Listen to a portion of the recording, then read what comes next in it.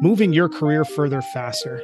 That's the mission behind Cascading Leadership. Each week, we're bringing you stories of women, immigrants, members of the global majority who have risen to the ranks of senior leadership in the world of business.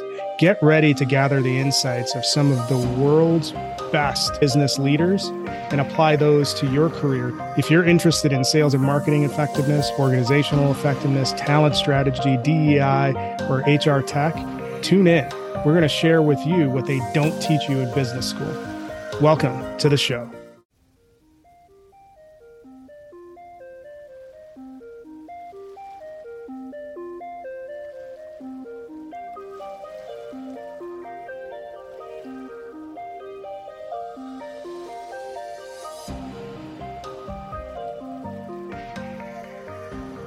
Welcome to this special episode of Cascading Leadership. I am your host, Jim. And I'm your host, Lawrence Brown, other known as LB. Hello, LB.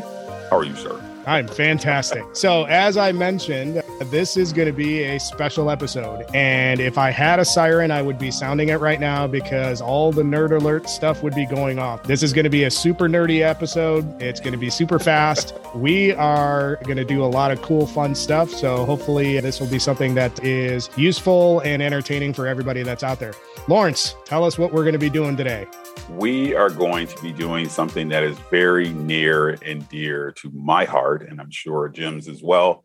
We will be doing book reviews. Dun-dun! How exciting. So essentially what we'll be doing is really talking about different books that we have read. We'll be reading two books. Jim will do one and I will do the other.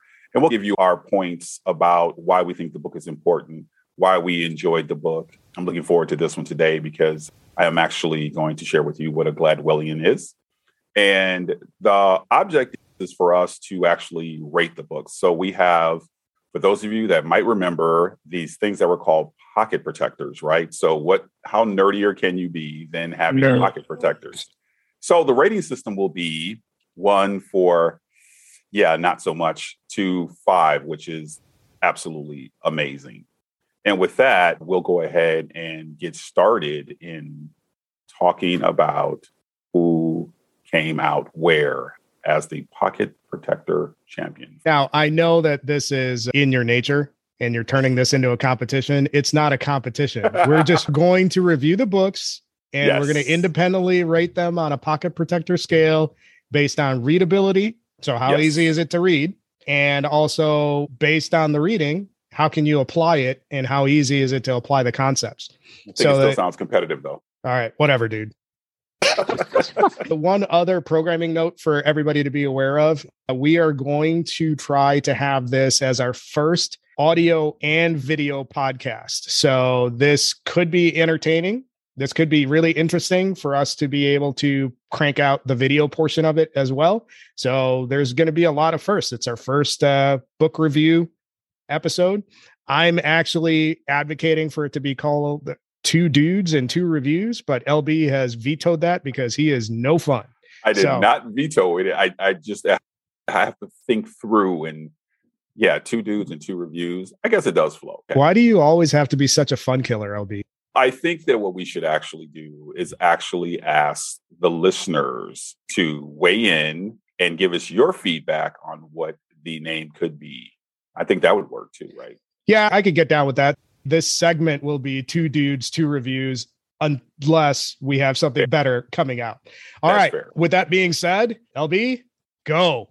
What you reading? I want to give the backstory first. So the backstory is that several years ago, there was a leader who I had been working with. He'd recently come to the organization. And he said something along the lines of leaders are readers. And the book that he threw out was Tipping Point by Malcolm Gladwell. So, of course, he was someone that made a valid point about leaders being readers. And I'm like, okay, I'll definitely check out the book. I checked out the book and I thought it was amazing. And I continued down my path about reading everything that is Malcolm Gladwell. And so if you've read everything or come close to reading everything, I'll give you, because I'm actually the first Gladwellian.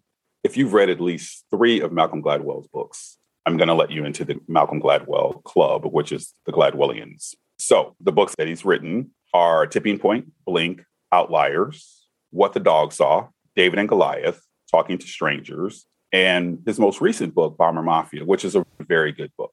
But today, and I posted this on LinkedIn, drum roll please, my favorite of the books is the one called Outliers. The story is a recurring theme throughout all of his books is it's about human development and his observations of humans.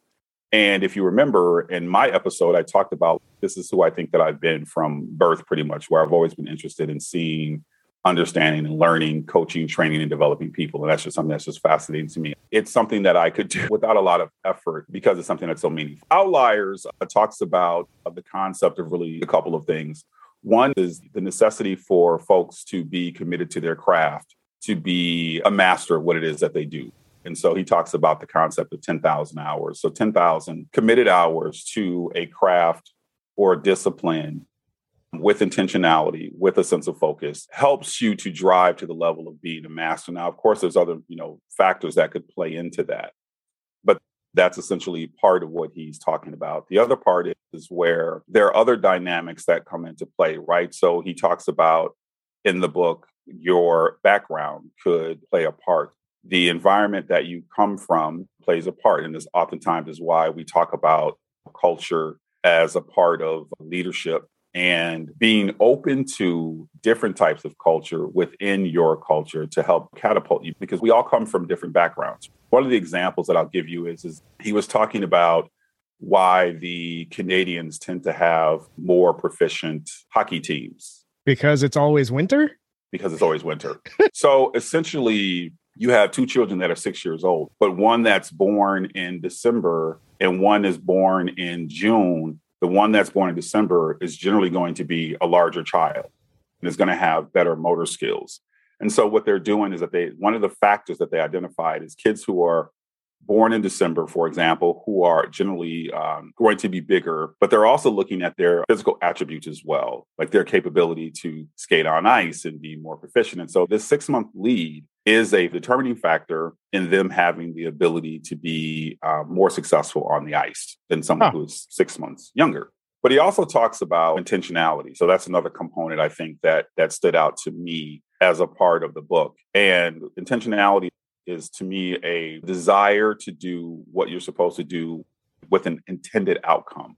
And when you talk about the leadership elements that we discussed, you've heard some of this. If you listen to James Daverman, he talked about intentionality quite a bit. He talked about his background and where he came from and what he needed to do in order to uplift. Gladwell talks about that in Outliers as well. So those are some of the high points. And I'm sure I'm not doing him the greatest of service, but that's the one that is most relevant to what we're talking about and helping to move you further, faster in your career development. That sounds pretty interesting. Now, full disclosure, I haven't read a single, I think I might have read one Gladwell book a while back. So I got to add it to my pipeline. Don't shake your head disapprovingly at me, mister. Not a single Malcolm Gladwell book? I think I've read one. In your summation, the idea of focus on mastery. And that lines up really well with another book that I'm going to review at some other point, which is called Chop Wood, Carry Water, where the focus is on execution of the task and mastery of the task versus obsession about the outcome. Because in a lot of things, you can't control the outcome. You can only control your volume and execution of inputs. So when you're thinking about 10,000 hours to become a master at a thing, that's an input and quality of input function. They talk about practice makes perfect. No, it's perfect practice makes perfect. So that's where it lines up together. So great book. What's your review scale on readability and applicability? Seriously, 5 pocket protectors all day. So Tipping Point from a overall business acumen standpoint, I think is really good. Many people have read it because it was all the rage at one point. It was his catalyst for all the others. Outliers for someone thinking and talking about their own individual career, I think is easy to read. I think I read it in a couple of days. I think it's very easy. His writing style is very easy. It's very entertaining and it's also informative. And if I were to also throw out another one, that would be part of his, the books that he's written would be Blink, which is also another one. And perhaps I'll cover that one in a later podcast when we are doing our book reviews. Yeah, just make sure you're not coming off as if you're on his payroll or something. All right. It's not that kind of show. It is not, but I should be. I know that I am guilty of that because you're not the first person to say it, but I just really appreciate it. And I admire him as an author. And great. So that's the first book on the record, Malcolm Gladwell, 5 Pocket Protectors on the Readability and Applicability Scale. So thanks for sharing that. And with that, I want to hear, let's drum roll, please, for Jim. I got to get better on my drum rolls. What is the book that you'll be reviewing today? I'll get to that in a second. And considering that you played right into my wheelhouse with all that context. So on my Clifton Strengths, context comes in at number 2. So I'm going to lay out the context part of it really quickly. Throughout my career, I've spent almost my entire career in some sort of revenue responsibility related function, basically sales. I've been in sales basically my entire career in various capacities. One of the biggest problems that I had when I was coming up was this idea at the time that never really aligned well with me, which is you got to be kind of cornball, you got to be greasy, you got to fake authenticity, all of this used car salesman type approach. And here's the thing, I've sold used cars and I was really good at it, but I never did it in a greasy way. So it always bothered just for the record, we love used car salespeople. We're talking about a certain type.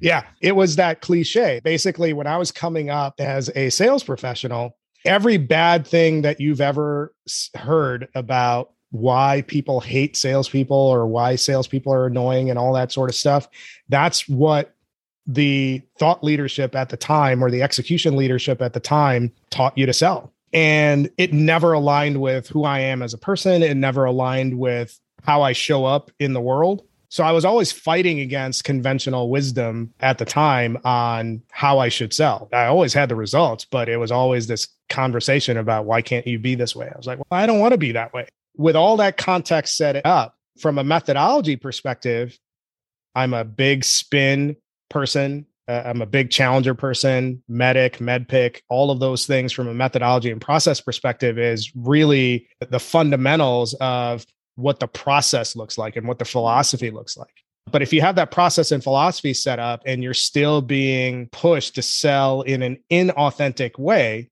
you can never capture the results that you're really designed to capture. And the reason why I set the stage with all of that stuff is that the book that I'm reviewing is called Sell Without Selling Out by Andy Paul.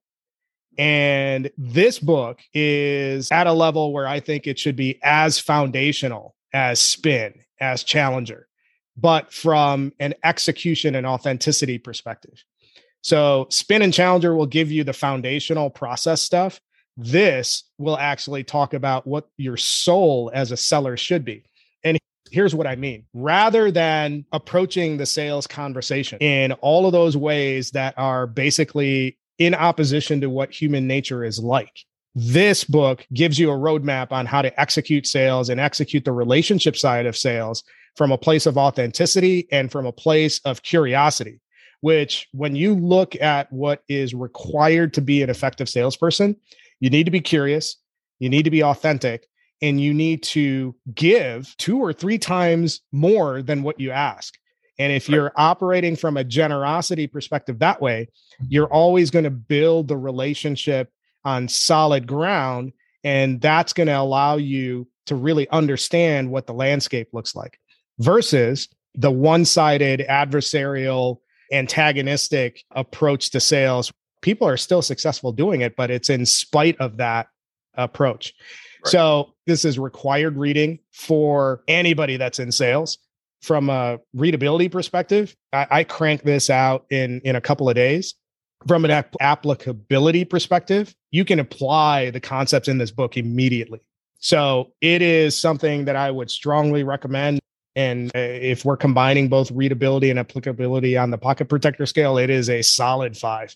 There is no reason that you're going to get lost in the woods, or no chance that you'll get lost in the woods with overly complicated concepts or models or anything like that. This is how do you sell in a human way that taps into your authenticity, that taps into your curiosity, that taps into your generosity, and puts relationships first versus the what's in it for me first, which is what the legacy way of selling has always been focused on.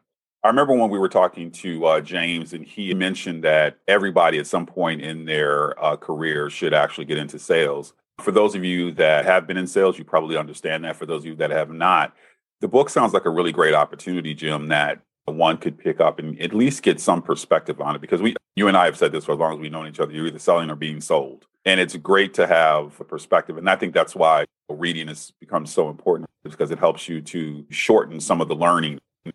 If you're someone who's never been in sales, it sounds like it might be a great read if you've been able to read it within a couple of days to get a good background and perspective on sales, because sales is helpful in so many areas, not just the person that is a pure salesperson.